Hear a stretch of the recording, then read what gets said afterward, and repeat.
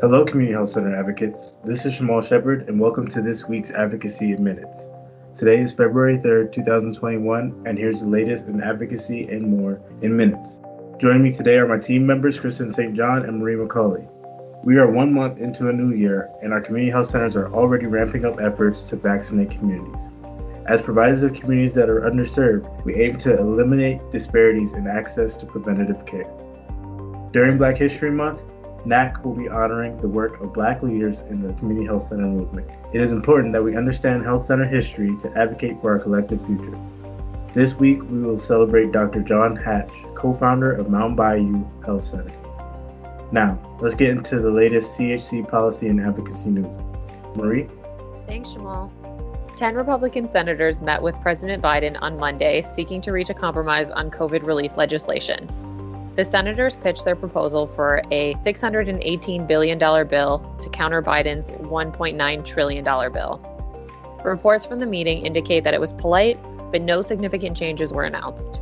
Biden will continue to advocate for his $1.9 trillion package to be passed as one bill, with or without GOP input.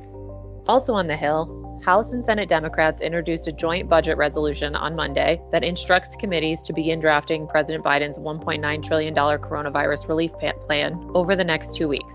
Leaders in the majority party are debating whether to use the procedure to evade legislative filibusters and pass Biden's proposal with 51 votes in the Senate in the coming weeks. The budget resolution instructs committees to pull together the pieces of Biden's package by February 16th, including $1,400 stimulus checks, an extension of unemployment insurance with a $400 weekly federal enhancement, and $350 billion in state and local aid. The Senate Budget Committee released a summary report describing the resolution and specifically highlighted that the resolution will enable funding for vaccine distribution, Medicaid, community health centers, and the National Health Service Corps. Lastly, Dr. Marcella Nunez-Smith, chair of President Biden's COVID-19 Equity Task Force, told press and advocates during a January 28th White House health briefing that outreach to communities of color, people with disabilities, and other marginalized groups will be a priority for the administration's COVID-19 response. Kristen, what's new in health center data and research? Hey guys. The NAC research team created a dashboard tool to demonstrate health center state-level COVID-19 numbers for testing, positivity, and vaccine initiation each week, and their challenges to deploying the vaccine. All the data presented comes from HRSA's weekly COVID-19 survey.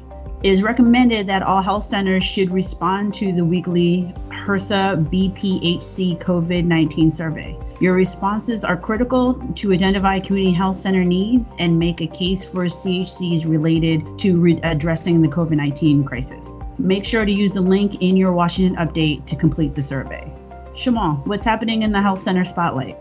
NAC and community health leaders are devoted to the vital work of increasing vaccine confidence in underserved communities. Enjoy new resources to help build health center capacities on the NAC website. Also be sure to use the new social media toolkit developed for vaccinated patients and staff to share their stories and experiences being vaccinated.